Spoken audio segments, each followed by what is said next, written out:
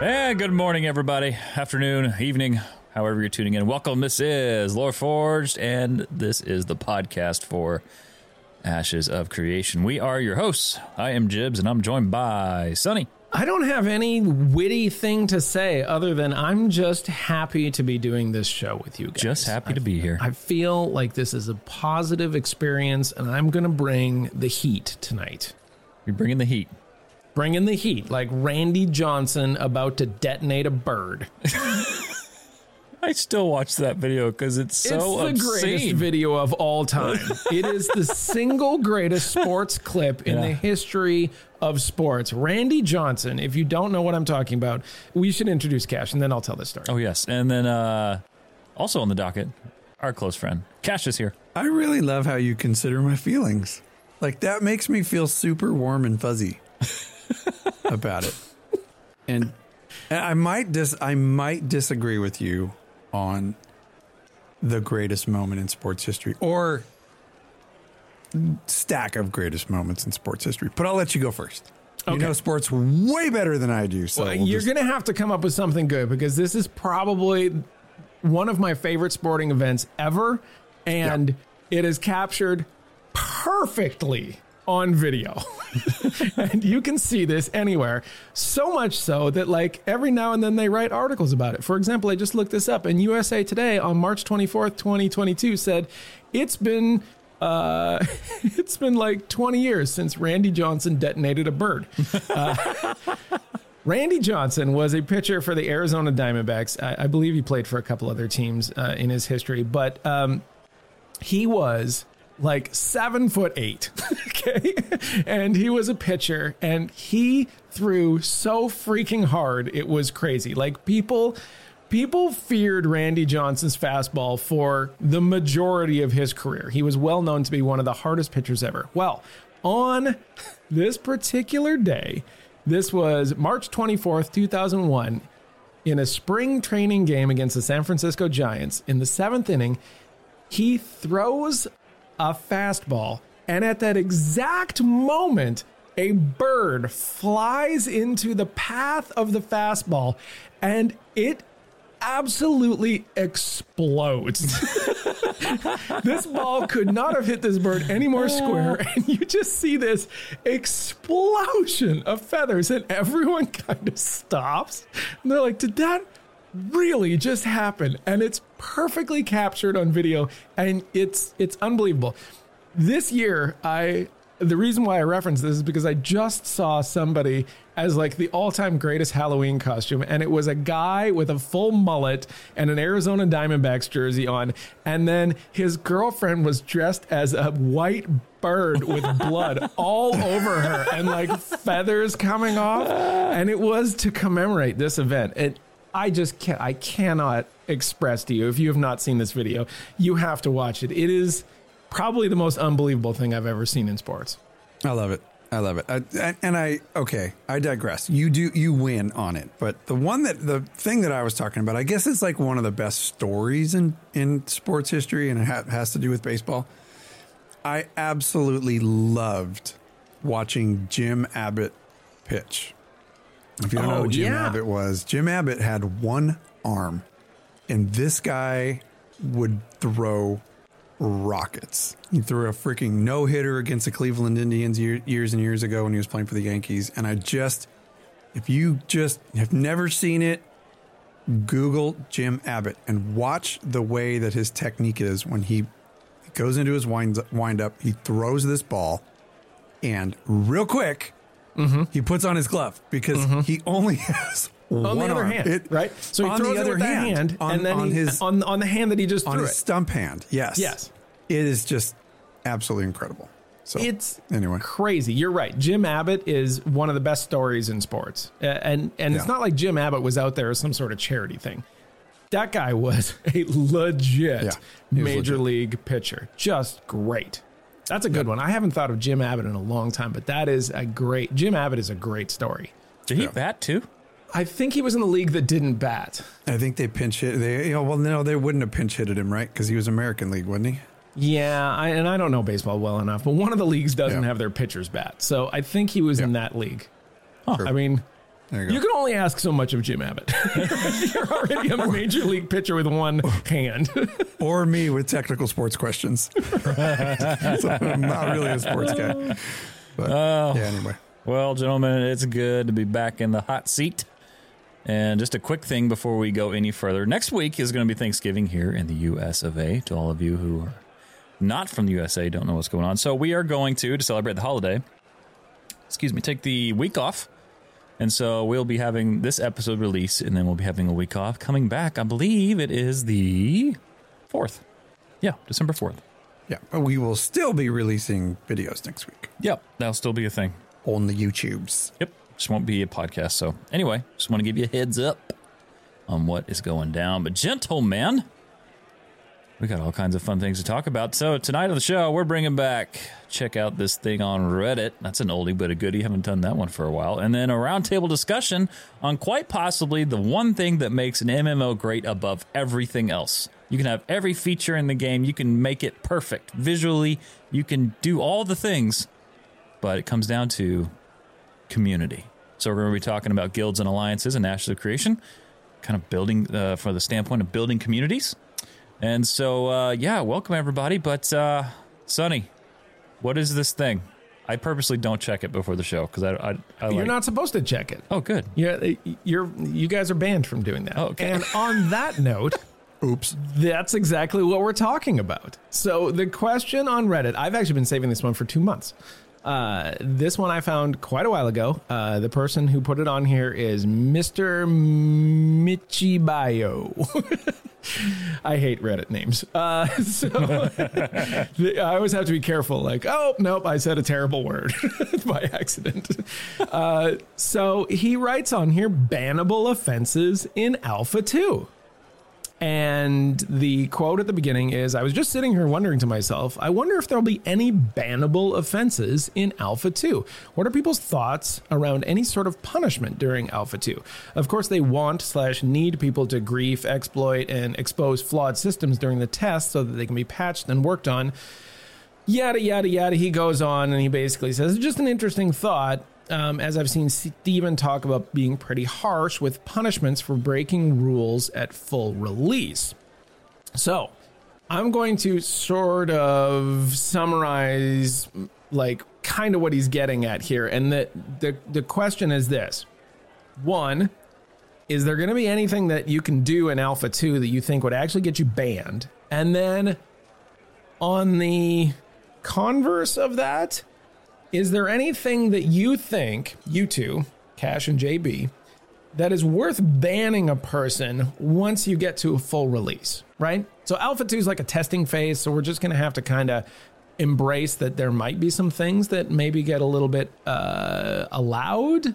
So that's my two-part question for you. 2 parts. 1, anything you think will be bannable in Alpha 2? And then 2, what's worth banning somebody for in full release in your opinion? Yeah, I think the easy answer to that is they are going to have a terms of service in place. Like whenever anybody plays an online game where you're playing with other people, everybody has to check that little box that you have read the terms of service. Now, whether or not you actually do read the terms of service is another story. And if anybody out there says that you actually read through all the terms of service, you're full of poop, because I know you don't. And everybody checks the box. Or you used to be a contract attorney. There's that as well. Are you telling me that you read? Heck yeah. Terms of service, baby. Do you really? Sometimes. I won't do the Blizzard ones because they don't change anything. They just keep updating it. How do you know if you don't read it? I know. You're a terrible lawyer. No, but I think anything that's against their terms of service, and they're going to have those little intricate things that we might not pick up right now. But if you think about things like, say griefing, for example, it's kind of built into the game. I mean, risk versus reward. You go out and you get camped. It sucks to get camped. We all know that, but they've already said that there's going to be minimal, if not any. People are going to have to sort stuff like that out on their own. I think any exploits right off the bat they're going to want to gather data on so they know how to fix those, how to close those holes. But once those holes are closed, if somebody continues to do something that's right along or tries to continue doing something that's right along the same vein, and it has become part of the TOS, I think those are bannable offenses. So for instance, if there's an exploit to where, say the world doesn't quite come together and you can get from like point A to point B by like sneaking through or glitching through or something like that, and they have said, we know about this, we're working on a fix for this, please do not do that. And they catch you doing it, yeah, outski, you're done. Thanks for reporting it, but we're working on fixing it. Don't break our game. Don't use exploits. So exploits that they already know about, that they're working on a fix, and they've asked you not to exploit. Those are bannable offenses. In the alpha.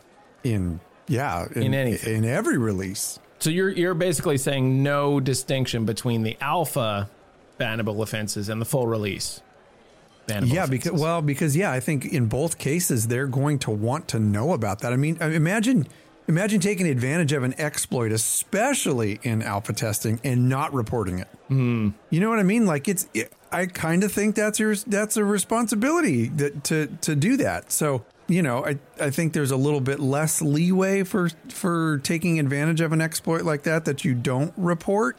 Am I saying that you should be held to report it? No, I just think that's good etiquette to report something like that, especially in an alpha. But I just think there's going to be a lot less reporting or a lot less banning bannable offenses during the alpha for things like griefing or camping, or if it goes against their terms of service where a person's like using racial slurs or they're using like sexual slurs or something like that, that's a different story because that's going to be against their TOS.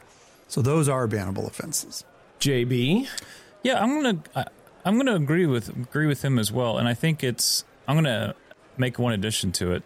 I think this is an addition, maybe kind of similar to what you've already said, but when I think of an alpha particularly, it's the whole point is to really test it. I want to test the limits. If there is a duplication bug, I want to know about it. And by that I mean if I experience it, I want to know it's there so I can pass it along. Like, hey, this is happening, for feedback, so it can get fixed. Not so I can keep doing it. That's pointless and stupid. But I think that whenever I want to find those things, I want to find those bugs. Hopefully I don't find, the goal is right. Like everything's running like it should be, but we know it's going to need to be tested, right? So the realistic thing is things are going to happen, and I want to find those things. I want to, whatever that is, so I can report it. But that's the professional side of it. The not so professional side is don't be that guy. So don't do something out of the order, go out of your way to affect other people's gameplay experiences. That to me is a good one.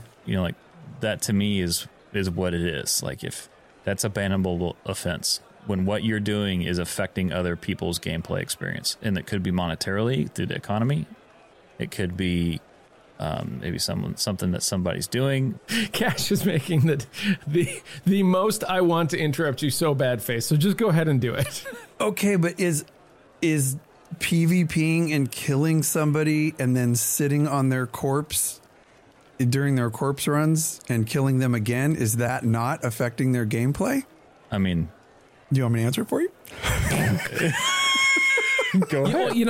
It's a great point though, because in some games, for example, I've been kicked out. I got kicked out of what is the World War II game we play all the time? Hell Let Loose. Hell Let Loose, yeah. Hell Let Loose. For example, I was a sniper in Hell Let Loose, and as a sniper, you get way down into the enemy lines so you can get towards the artillery. Well, I was killing their guys that were trying to get to the artillery, and all of a sudden I got booted out of the game. I'm like, well, what in the hell just happened? And I found out that I got kicked out of the game for spawn camping. I had no intentions of actually doing this, but I was so far behind enemy lines that I was actually killing them at their spawn node when they were coming around trying to get to the artillery. And that was against their terms of service. Was that not a server admin that did that though? Oh, yes. It was a server admin. Okay. So it was a server, but they I guess maybe terms of service is strong on that, right? Yeah, like maybe you it was should have read their them. server. Well, yeah. All right. I see what happened here.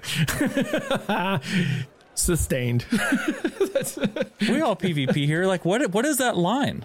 Well, I don't think we've ever even thought about talking about this on the show. This is kind of fun. So where is that line? Like, after you've Welcome to killed KOTOR. Welcome to KOTOR. Where is that line for PvP where it becomes trolling versus killing the other player? I think it depends on the game, right? Like, it really depends on the game. That some games are like Sea of Thieves is another great example that, like, it is pirating, right? There are people on ships and their whole goal is to go out and sink other players. That's all they want to do, is ruin other players' game experience via cannonball, right? And cutlass. That is the whole thing. They're pirates. It's built into the game. And so Sea of Thieves has struggled with this forever, trying to have an experience for people that want to enjoy the game but don't want to be ganked, and then at the same time provide a pirate experience for people that want to pirate. So it's incredibly difficult, and I think that as a game, you have to kind of draw your own line. Are you going to be a game that allows this to happen, or are you going to be a game that says, no, we're not going to allow this to happen? And either way, you have to then enforce it, which is sometimes even more difficult. I think clarity, maybe the answer is clarity. Like, just be who you are and let everybody know what the rules are. And then if you break the rules, then you kind of just are able to point at the rules and say, look, like, this is what it is. We made this decision. I like what Tested Weevil says in the chat. If you know it feels bad and it's wrong, then do not do it. I further like what he said up above, and he said it's only a bannable offense if you get teabagged. I think it's an interesting line. Like, I feel like, okay, so if I'm attacking somebody, whatever, what have you, there's a certain point where I'm like, okay, let you come back, do your thing. I don't know how many that is, but I know there's like this imaginary line, at least in my head. There's an imaginary line like, okay, make your point, but move on kind of thing. Now, the question is also raised, what if the person you are killing is somebody who's been going out of their way to annihilate your guild members, number one. Number two, shatter your economy by constantly over-foraging your area. And number three, trying to do all kinds of other political espionage from another node. Right. Then where's that line? Right. There is no line. There is you no kill line. that person until they quit the game. Yeah, that's exactly right. That's exactly right. And, okay, so let's take this a step further, because this is kind of fun. This is a very hot topic, I think. My personal line is twice. That's my personal line, right? If I get killed once, good on you. If I get killed twice and you continue to camp me, that's where I go from acceptance to I'm pissed. Now I'm going to be pissed. Like, look, dude, you have proved it twice that you can beat me in battle.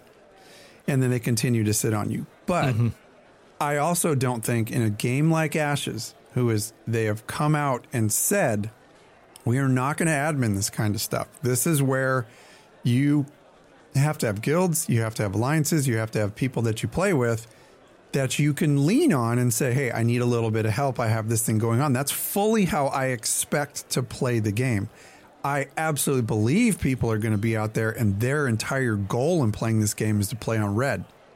They're going to get away with whatever they can play with. They're going to get that corruption and they'll just find a spot and log off until that corruption's gone or go to another spot. But I think people are going to kill over and over and over again.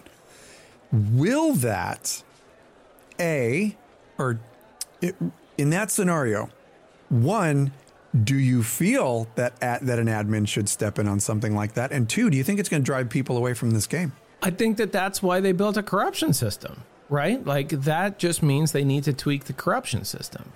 Because that's the whole point of it, right? A corruption system only exists to prevent people from repeatedly killing innocent people, right? You kill somebody, they don't fight back, they didn't want to be killed, you lose stats, you become a bounty, all the XYZ that we've talked about forever with the corruption system. You do it again, you lose more stats. Your bounty goes up. You do it again. Now at this point, like, okay, is the corruption system functioning correctly or not?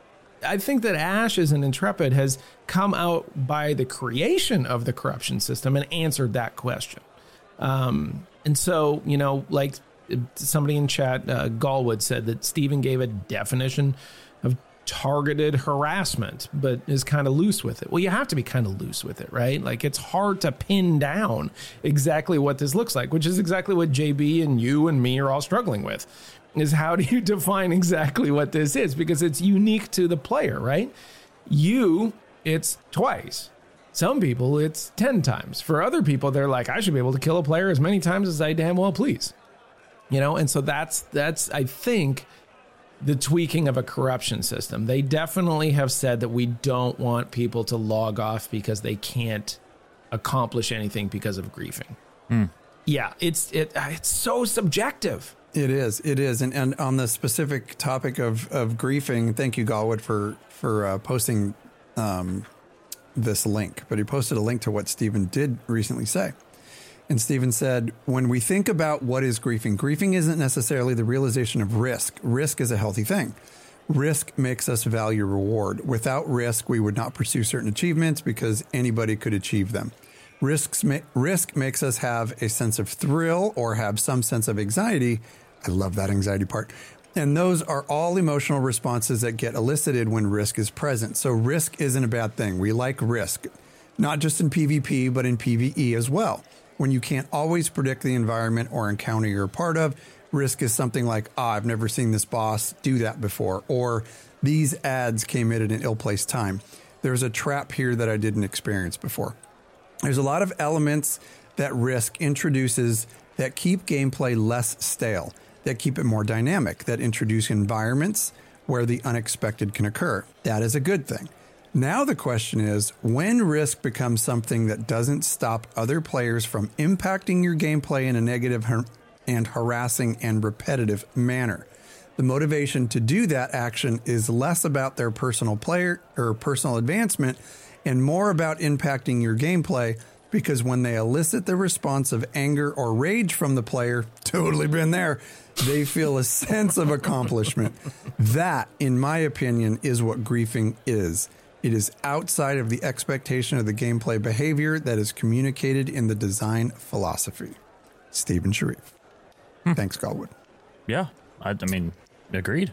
So they have to have some kind of an internal line, and maybe they're going to be taking it on a case-by-case basis when somebody does get reported for something like that. But hopefully, one, the corruption system takes care of much of that, and two, I hope they have a pretty healthy support crew, because there's going to be, if that corruption system is not super effective and gauged just right and tweaked just right, they're going to get a lot of people who complain about stuff like that. And that is when you will lose your PvE players. Intrepid is not stupid. It's a very sharp, very smart company with a very sharp, a very large amount of sharp and smart people working there.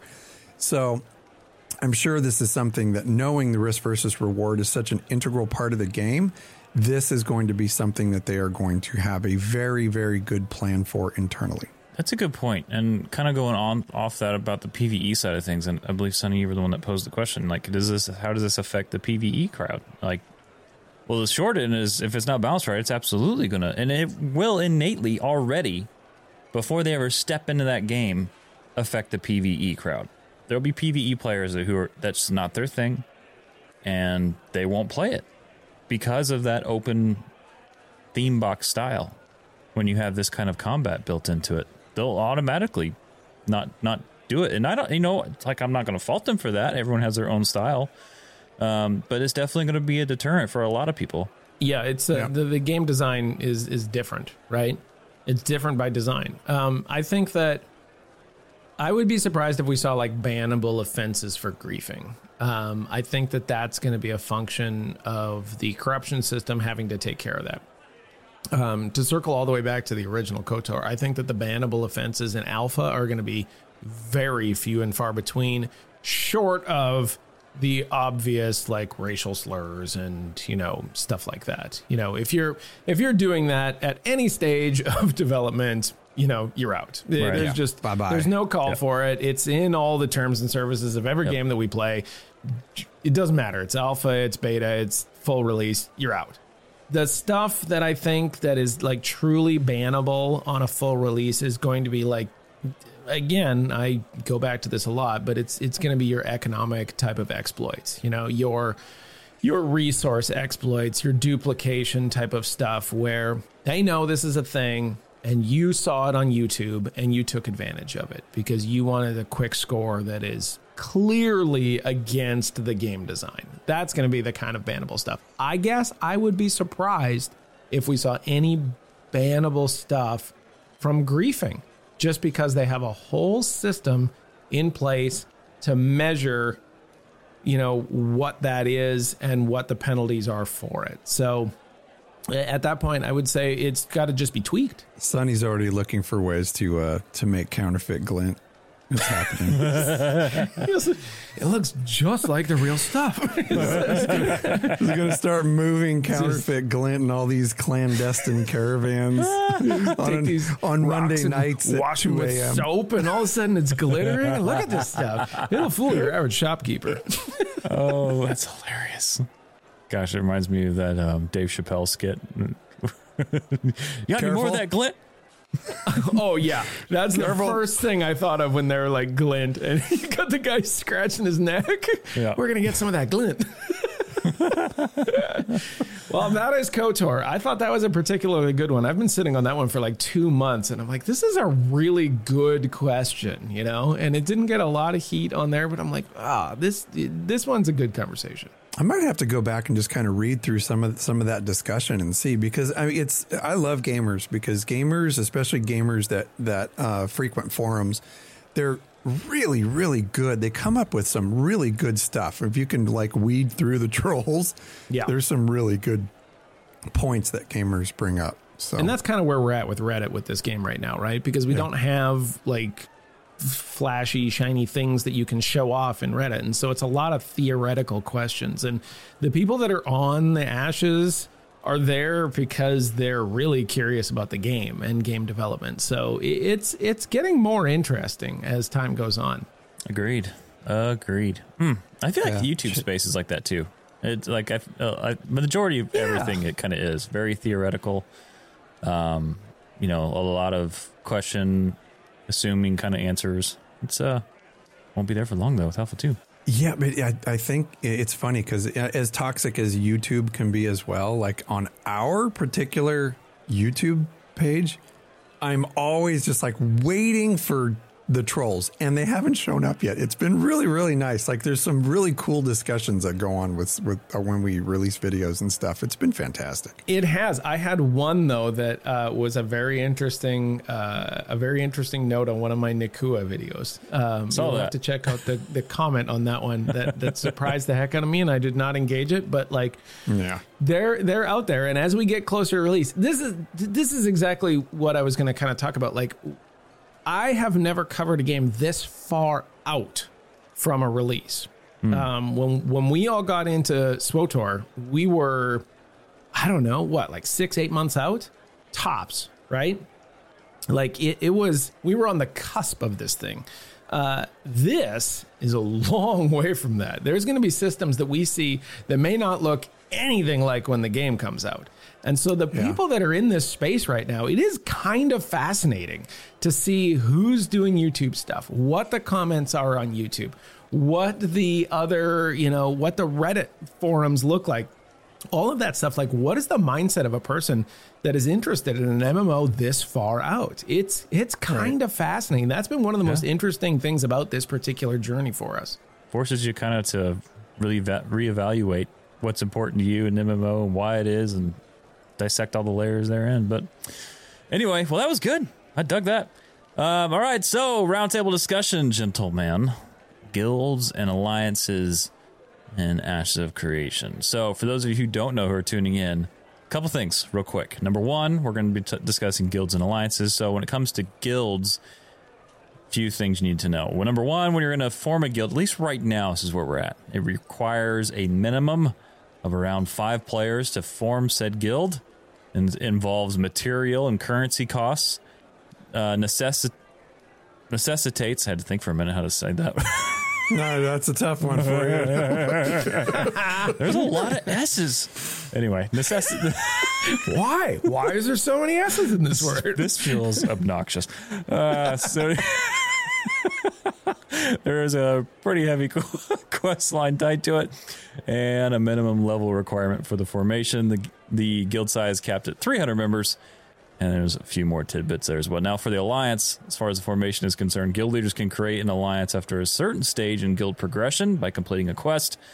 An alliance leader can invite up to 3 other guilds. Currently, it's subject to change. A guild can be a member of only one alliance. And then finally, alliances have no member cap but are limited to a maximum of 4 guilds.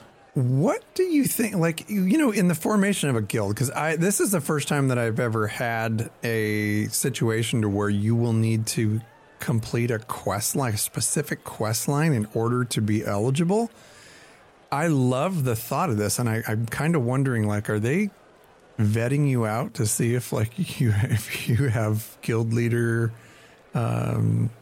skills? Like, maybe, like, what do you think it is? Wow, maybe you have to I go had not out. thought that was a potential avenue for that. Maybe you have to like go out and like hunt down and kill a troll or something. So they test your moderation skills. It's a play on words. You get it? Like not like a troll in the game, but like a troll in your guild. It's well done. It's well done. We missed that one. I'm sorry. I feel bad. Yeah. Okay. Yeah. Surgeon General in chat says that New World did. Do you remember that in New World? No. I don't remember that in New World. But I didn't make the guild. So. I didn't make the guild either. So, God, that was a great time. We didn't have to make. We didn't have to make a guild. We just show up. I'm just jesting. I'm just jesting, folks. Sure yes, we there's are absolutely. there's fire behind that smoke. There will be a Loreforge guild, and we're going to get way into it in this discussion. Trust me. So that's a really good point about the whole questline bit. I love the fact that they're injecting lore. I'm assuming it'll be some kind of lore experience into getting into a guild. Like, what does that look like? And I love the fact that you're making a process that is now beyond just invite and accept. Now it's something else entirely. Whenever you bring in questline, you're bringing in lore like that. Pretty cool. Yeah, I don't have any problem with it, right? Like, it seems like something that you could. To me, if you don't have it, it's functionally just a friends list, right? You're just basically, okay, I've got a bunch of friends and I want them to have easier access to what I'm doing, and we can sort of pool resources. When you have a quest line to create a guild, you're implying that this is a bigger thing that there's more gravitas to it, right? In order to create a guild, you have to go through this thing, and you have to, go to these various places and learn about guilds and stuff like that. And then you get to make a guild. Congratulations, as opposed to just like starting a friends list. Right. Maybe it's a tutorial about what the guild system entails. Like, like maybe it's just a simple quest like, hey, go talk to this guild emissary at, location X, and you go there and you just have to listen to his spiel on guilds. And then maybe you got to go over to the place where the guild hall, where you can purchase a guild hall and find out like all those different things, where those locations are of all these NPCs that will unlock different things for you. Maybe that's what it is. Or maybe it's something new and inventive and innovative that we've never seen before. Yeah, I immediately thought of the Warcraft Guild Hall like thing, right? You're going to get sent to a place, and there's going to be a person that needs to walk you through the mechanics of what this new little feature is for the game. If that's the case, then okay, fine. You might as well not even say it's a quest line. You might as well just say it's a tutorial, because that's what that is. If it's a quest line, then now we might be in the territory of something new and inventive that's a little fun.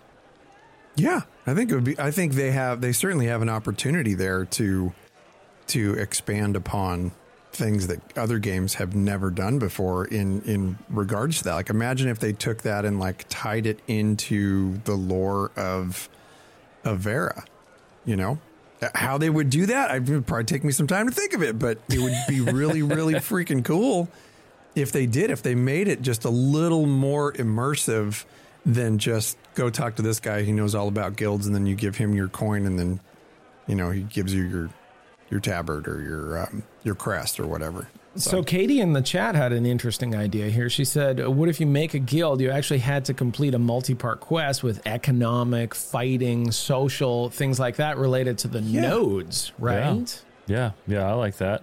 I'll also, following up with what she said, you roll a die, and depending on what you roll is how difficult it is to make your guild. That's just the people. It seems a little punishing. The difficulty comes with the people. Yeah. Don't you worry about the difficulty of managing a guild. That's built in. Show up. Oh, it's funny. It has an odd way of showing itself. So anyway, I think of kind of the whole experience that set the tone for me whenever it came to MMOs was SWTOR. And honestly, from that point on, has truly set the course for, seriously, like even my friends, my gaming life, all these things. And it started with going back to, really what I'm talking about is the importance of guilds right now in communities. But going back to a forum post, and it said, Old Republic Dads. And I thought, these guys sound awesome, but I can't join. I'm not a dad. I'm not a. That's the only reason I lack the skill set. I literally did not join because I wasn't a dad. I was married, but I wasn't a dad yet. And so I'm like, okay, I'm going to hold off. So I end up, going through this long, wavy loophole of PvP guilds and weird guilds with weird people. And then Mog Nation opens up. I'm like, oh, this doesn't require me to be a dad. I don't even know how I found Mog Nation, honestly, but I'm like, oh, they need a new logo. I can do that. And I'm just going to march right in there and join. And then I met all of you guys. Hang on. You joined Mog Nation before you joined Old Republic Dads? I believe so. Yeah. Wow. He did. So just a little bit of history, you guys. And this is all talking about community, trust me. So I was one of the guild leaders of Old Republic Dads. Way back in the day with Star Wars: The Old Republic. And no, man, we had moms. We had tons of people who were flat out single that just, they were so far from having children, but we still let them in to play with us. Not legally allowed. They were not legally allowed to have children. But yeah, that really is, that's the way that we ended up meeting Jibs is that Old Republic Dads, once people started peeling off from Star Wars Old Republic, were like, wait, how do we capture these people? These are our friends. We don't want everybody right off in the sunset. We never see them again. So that's when we ended up doing a multi-gaming guild. And that's when we talk about Mog Nation, like that's really where we all came from and where we started cutting our teeth in guild management and community leadership, or guild leadership and community management. But that's just kind of a little piece of our history there. I don't know where I was taking that, so I'm just going to pass the torch off. I totally just had a senior moment. No, I got you. It's okay. I had a senior moment.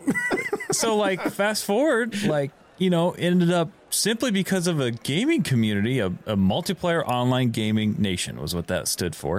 And I'll never forget, like, it set the tone for all my MMOs. I met all my friends. I met both of you guys and a laundry list of other people that, had I not met Mog Nation, my MMO journey and gameplay would be completely different. Like, community absolutely set the tone for my gameplay for the last decade. Now I find myself hardly ever wanting to play a single player game. I struggle playing a single player game. Same. So, okay, let me redirect you on this thing then. What was it about that guild system, JB, and those kind of things that you thought worked well, and what kind of things did not work well for the guilds and the larger community and things like that you can relate to suggestions for Ashes or what you'd like to see? I think the things, are you talking like from like an outside of the game standpoint or in the game standpoint? I'm saying in the game standpoint. So, for example, the kind of things that you experienced in SWTOR and other gaming experiences afterwards that worked well for you that you'd like to see implemented into Ashes, and the kind of things that just didn't really fly for you that, you know, maybe you'd like Ashes to avoid when it comes to guilds. Okay. Yeah, absolutely. So a couple things, and kind of from two different games. When it comes to SWTOR, the thing that I loved the most was the guild halls. Going into a guild hall, having a place where you can congregate with your guild in an official space. Because, yeah, you can go out in the world, right? And we did, Sonny. I still have that footage, a private video on my YouTube channel from the Thermoply event when we all got together. It was a gladiator event in Star Wars The Old Republic with Old Republic dads.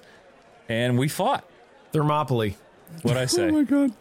Thermopylae. Which is okay. Come on, It's all right. man. I knew exactly what you're talking about. Thermopylae. Gosh. Oh, those damn all right. syllables.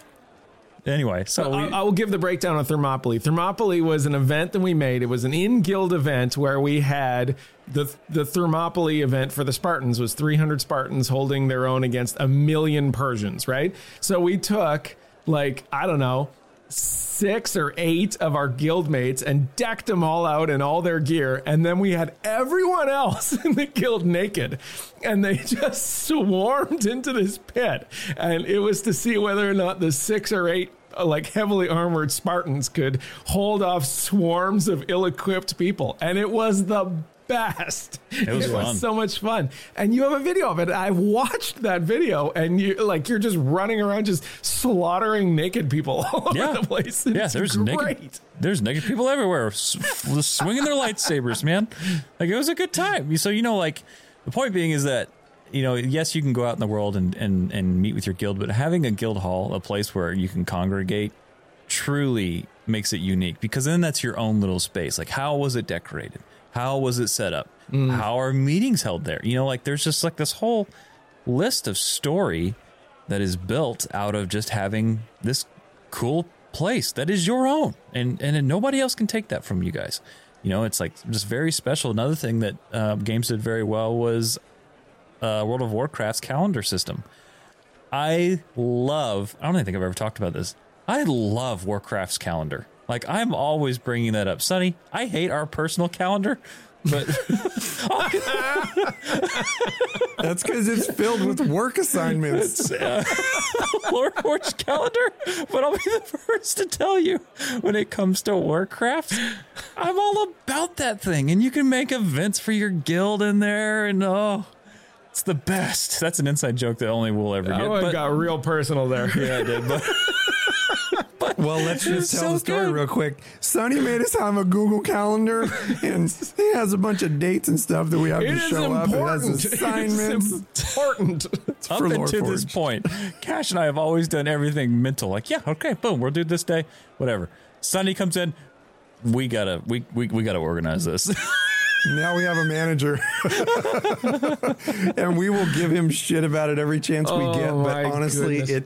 it has made us so much more efficient. Oh, really. absolutely. So This we'll is give you that. fascinating, though. I have never heard you talk about the Warcraft calendar. I'm curious about this. This was a guild feature in Warcraft? It's just a game feature, but it can be used for your guild. So when I'm in there, I can make an event that's for my guild that I can send invites out to. All of that within the guild calendar. So, like, you want to set raid times, for example. Yeah. Yep. I think that is an absolutely fantastic point to bring up, Jibs. I really do. And it absolutely trumps anything I was going to talk about, because that guild calendar is so valuable to a guild leader to be able to organize things within the game. Now, I know that we have Discord, and if there's any piece of sliced bread that was good for gaming, Discord definitely is it. Because it is such a wonder. I mean, you guys remember the days of Raid Call and Ventrilo and all these other voice servers that we would, way back in my day, we used Raid Call. Was it TeamSpeak? Hot TeamSpeak. we use Ventrilo. Ventrilo. How do you remember that? But those things did not have the integrated stuff that Discord has to streamline guilds and communities now. And But if Ashes was to have some type of a calendar system, and we should do a live check on this. Somebody, one of these other two people that are in this room with me, maybe as I'm talking, can look up guild calendar to see, or calendar in the game to see if that's even a thing. Oh, yeah, but if they had some way for guilds to be able to schedule things on an in-game calendar, that would be absolutely like lights out, amazing, needed feature in some of these games. Because I agree, that feature in all kinds of games, and in Warcraft they do it really, really well. You know, you see in-game events that are coming up. You get to look forward to the Darkmoon Festival, or you get to look forward to time walking events. You know that those things are coming up, and you can talk about them and plan for them. And I just think if that something like that was to be in Ashes, it would just be an excellent step in the right direction for building communities. So oddly enough, I'm not able to see anything on a guild calendar yet. Anything I look up, I see release schedule, I see seasonal events, wishing you a loving year, whatever that is. So like I don't see anything yet, but maybe it's there and I'm just not finding it. Yeah, calendar events, seasons, event types. I'm not seeing it either, but man, gosh, if we could just get that something like that into the game, it'd be fantastic. You know, going back to the point that you made earlier, though, about the guild hall, like that is just so crucial. But the first thing that I thought of was the freehold, right? The freehold to me is almost a guild hall, especially if you have a family, because a family is kind of a small guild. So if you have a freehold, you want people to come to your freehold. If you have a guild hall, you want people to spend time in the guild hall. Well, you can only spend so much time in a few places, and you can only really call one home. So I wonder if the freehold doesn't kind of take the place of the guild hall. So it'll be an interesting balance thing. I'm going to move on to something slightly different here, and there was a question here that I just wanted to touch base with, just for the slightest question here. You have in the notes here, the importance of strategic positioning. Due to no fast travel, guilds must strategically position members. And I wonder, do you think that the fact that there is no fast travel will have an effect on guilds? I think it depends on the activity. Like, and there will be that limited fast travel if they have the scientific node leveled up. But, you know, like, even with that, like, if you're talking like fighting, yes, that's going to absolutely play a major aspect, you know, strategically positioning members. You know, when you talk sending, for instance, caravans, I mean, that's, you know, you're going to need your scouts. You're going to need people way out in front of this caravan, way back behind it, checking out routes. How does this look? Does this look okay? Is there a giant log that screams ambush? You know, like, those are the things that you're going to want to know. And so, yeah, you know, when there's very limited fast travel, you know, strategically placing your members, depending on what you're doing, could definitely be important. Yeah, I mean, I think displacement of the guild hall in general is going to be important, because guild halls can be destroyed in a node siege. So, you know, to be able to make it more defendable, you're picking certain places for it. I think that's probably a pretty good idea. But when I think of, and this in particular is with not just guilds, but also with guild alliances, you can have up to 4 guilds in an alliance. So if you were to just think of this strategically, if you have defense of your node and you have 4 300-person guilds in an alliance, that is 1,200 people. So when I think of this, I think of you know, granted, you're probably not going to have 1,200 people like defending. Say even if you even had half of that, it's just absolutely insane to think about. Yes, the amount of stuff that's going to be going on your screen with 600 people around. But I think of it more from like a military perspective, where you're going to have your frontline fighters, and I don't have military experience, but I have experience fighting in games, so it makes me kind of not an expert.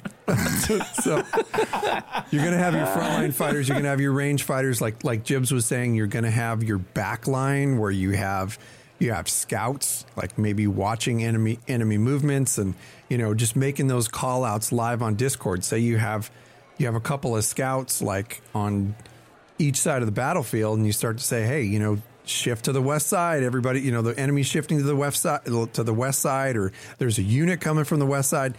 You're going to have your healers. You're going to have a lot of coordination that's going to need to take place. And we did see some of this in New World when you took place in the wars, which was pretty darn fun. Because those were, if you got into the right ones, those were incredibly organized.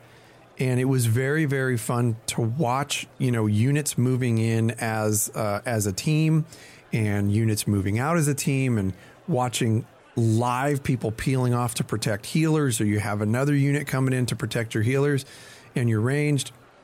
Those are the things that I'm pulling out of this information that they talk when they're talking about coordinating positioning and stuff. I think that is really what they're talking about. Firebrand had an excellent point, though. I mean, you saw that in New World where you had alliances and they kind of, really ran the show. And if you have a server that's 10,000 max and you have 300-person guilds and 4 alliances, that's somewhere around 12 to 15% of an entire server in one alliance.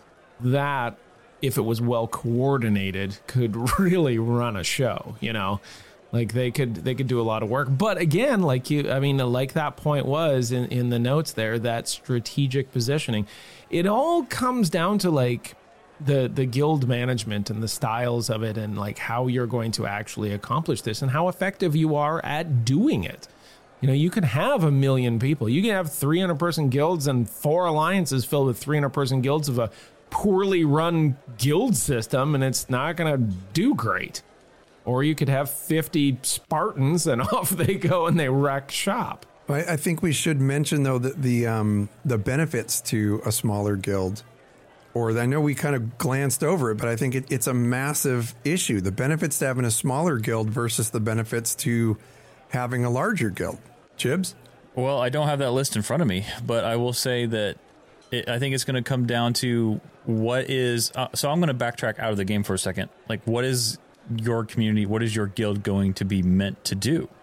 I think when it comes to Loreforged, at least, and we've set nothing in stone for what we're doing yet for our guild, but, if we were to take the full max of 300 people, because of the type of community that we are, we're not necessarily a focused community like on a particular aspect, at least right now, of in-game things. Like some people are making mercenary guilds, which I think that is awesome. Absolutely awesome. I love it. Yeah. Other people are making trading guilds. Like with us, it's more about that whole entire communal experience. So for us, I see us more relying on alliances, which is a whole nother conversation entirely.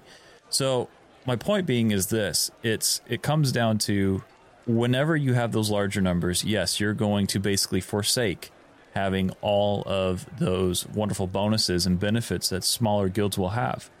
But you'll also be able to do, I believe it's sieges. They say that they can do really well with those larger guilds. Like that's where they really do shine. Just raw numbers, right? Raw numbers taking over a castle. It's a Zerg. Yeah. Larger guilds can siege fortresses, but don't have access to power boosting guild ability slots. So there's that. Yeah. Yeah, I mean, and that's the thing, right? So they're building this game with that as probably what I would call, and you might disagree with me, that seems to be the core concept of the guild implementation in Ashes of Creation. Small guilds get bonuses, large guilds get numbers. And you have to balance the two of those things. If you want to be a 50-person guild, you have access to the full tree. And you have the ability to put on some awesome stuff and be, Spartans. If you have the 300-person guild, well, guess what? You're Persians. And so you are just going to overwhelm with raw numbers. It'll be interesting. But that I think is, in my opinion, the defining feature of guilds for Ashes of Creation. How do you think you're going to stop a larger community from just making a bunch of small guilds under the same banner? That's a great question. Like a well-coordinated group of 50 people max guilds. Yes, and I'm not going to lie. We have considered this. Yeah. We absolutely have considered this all the way up until I did some research on it and found a quote from Stephen Sharif. What was it? Would you like to hear it? I would love to hear it. Okay, so Steven says, will the largest guilds segment off into different chapters of their guild that are part of small guilds? Absolutely, that will happen. And the way that we will combat the efficacy of doing that always is through how we design our encounters and our events to incorporate the use case of where smaller guilds and their passive abilities are necessary to overcome certain challenge ratings. Will it always be the most beneficial for larger guilds to do that? No, not always. It depends on what they're encountering, but you absolutely will see some guilds leveraging that for sure. That's a tough one to legislate. Yeah. Yes. Very tough because people are absolutely going to do that. And like, I'm not going to say that Loreforged isn't going to do that because we're probably going to go with the larger style guild, but are we going to separate it out into different units per se? You know, maybe with specializations. Like, what if maybe one will all be crafters? Well, I mean, think about it. Like us, think of Lore Seekers back in Elder Scrolls Online. We had 2 full guilds plus an extra Overload guild. I think it's how that was. But I mean, like, it was just, we had a waiting guild. We had at least 1 full guild. I mean, it's like when you can do something like that and everyone be under the same banner, it kind of makes sense when you are trying to house a large amount of people. You had an obscene amount of people. It was that stupid. were under that Lore Seekers it was banner. Stupid, dude. There was just so many people, and they just kept coming. So it's like, what do? You don't want to turn them away. I mean, from a content creator standpoint, like, you don't want to turn people away. You want to, you know, you want them to, you want the peoples. You want the, you know, we want them to have a great gaming experience. And so it's like, okay, how do you house that? You know? Gonna tell you, it's all how you run your community. Yeah. It truly is. And like, I hate to segue off to it, but there's a lot that goes into making all of these amazing features that Ashes of Creation is going to have with guilds and alliances. There is a way to make all that work. And like, that's leadership. And I think people underestimate. I think a lot of people underestimate when you're making a guild, unless you're just doing like a guild just so it's, you know, a shell so you can have all your friends in one spot.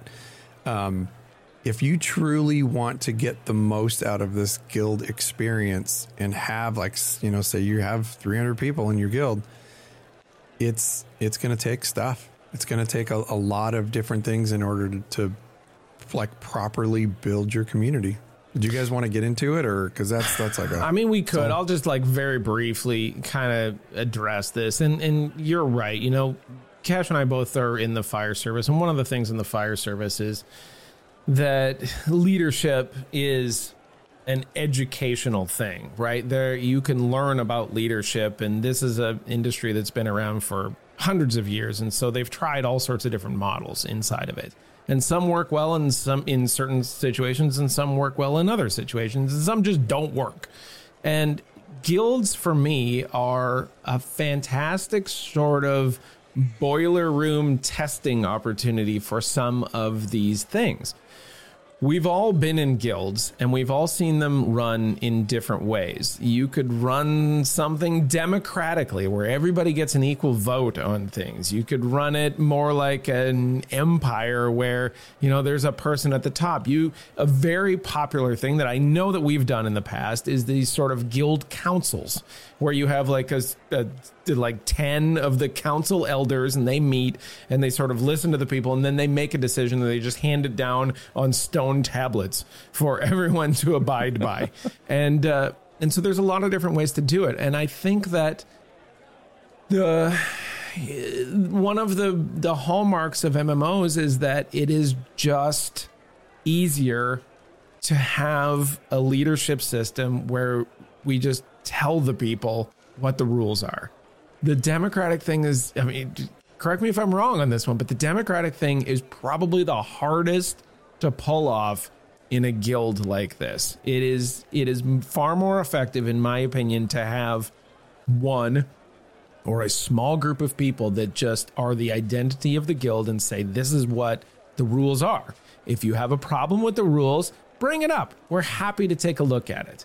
but we are ultimately going to decide. And if it's not a decision you like, there's going to be another guild for you somewhere else. And that's that's a whole leadership philosophy right there. It is that is the classic council manager style of leading things. You have a council who's speaks for the people. They gather the information, they bring it to the manager or managers of said organization, and that's how things are decided upon.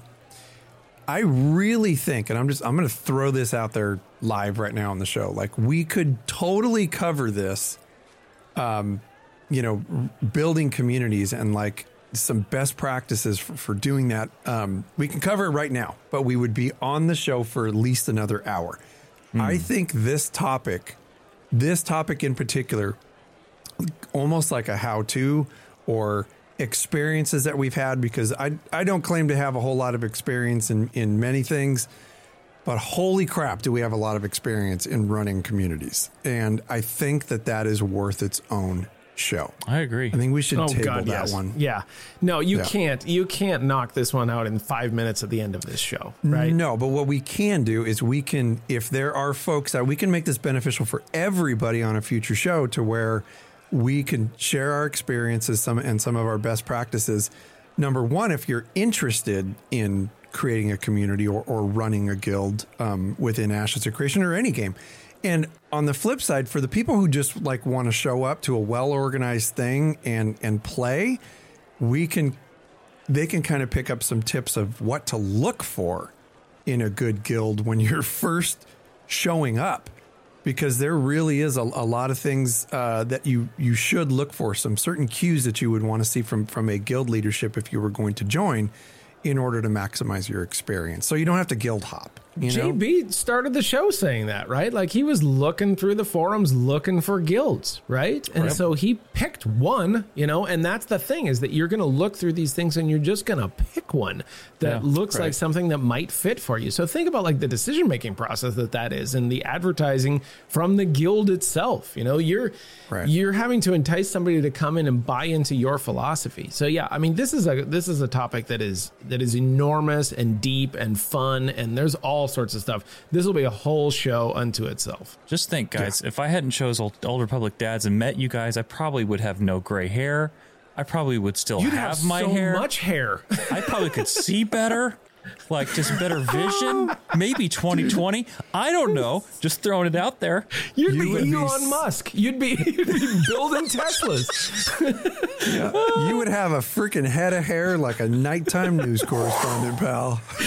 George Clooney building Teslas. Oh, that's right. Well, on a serious note, so let's bring this community episode back when we so not next week, because like we said, we'll be gone, but the following week. So the December 4th release show, that show we will be on that Monday. We'll be discussing community. So while you all are here, send us, whether it's an email or call us or comment on our YouTube videos, kind of like what Cash was saying, like a place to put what he was saying. So like questions, things that you like, why are you interested in? You want to do this? Like, what's this look like? Like, what are some things to avoid?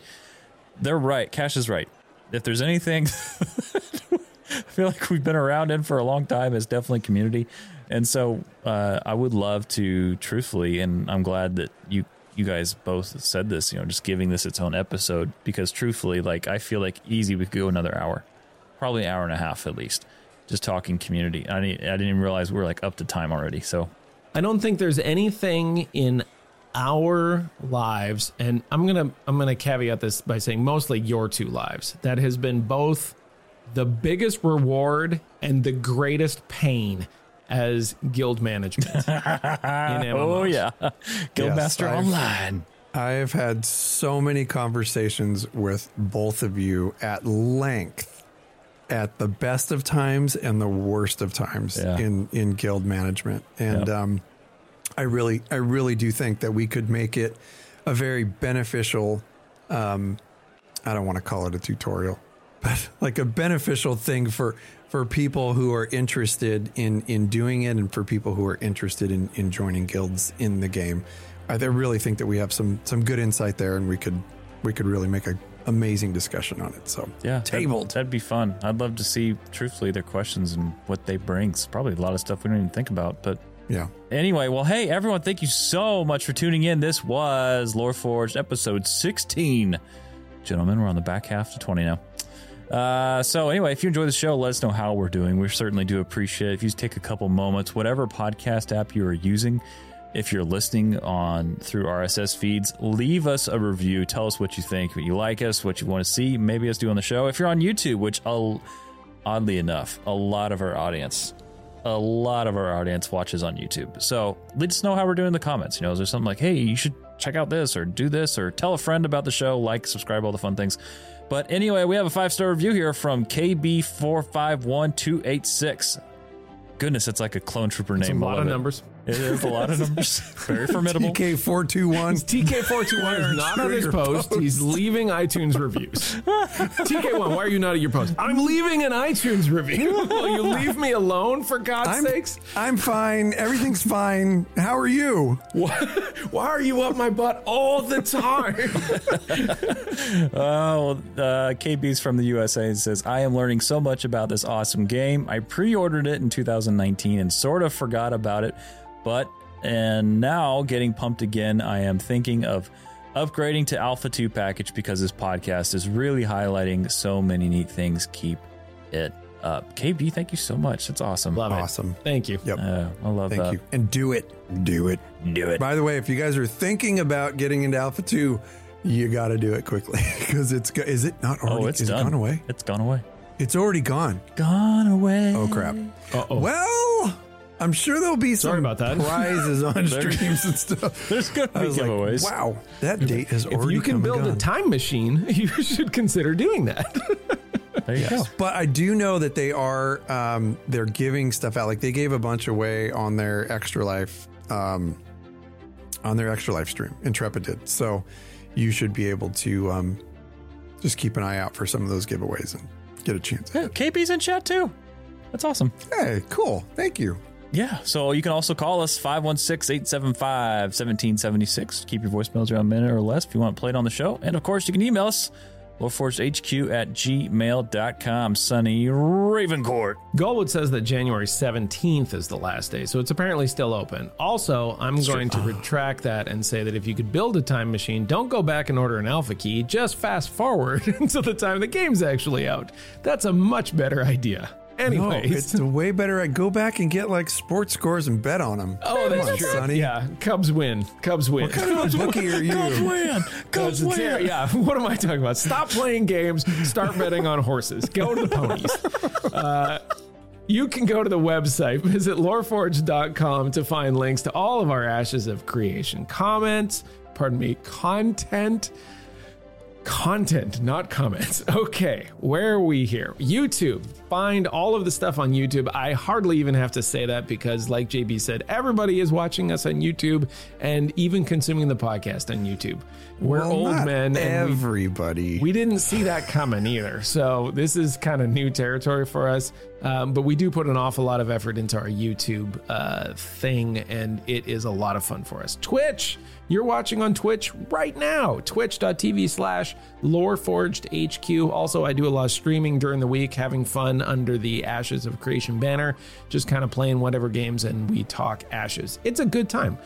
And finally, Patreon. You can get all of our content early and much, much more, including the State of the Owl, which is our sort of after dark behind the scenes, just have some fun episode. And that is at patreon.com/loreforgedhq cash. State of the Owl, the show where we use the F word. The only thing, it's the only difference. Just constantly, an hour straight. Maybe the heathen of this tricycle does. You're pretty much you're just leading the way on that one. Yeah, we kind of am. My count is up way further than you guys. Anyway, folks, if you want We to should have a join us, scoreboard. we really should, and we should drop a quarter every single time I say the F word. Curse jar. Love it. Curse jar. Folks, if you're interested in joining our community, we have a really cool Discord community that's brewing, and it's not just for players, it's for content creators. You don't have to be a part of our guild. You can be a part of other guilds. We literally have a dwarf guild. We have members of a dwarf guild in our community, and they are in character all the time. I'll say it a billion more times. We absolutely freaking love it. It's just hilarious.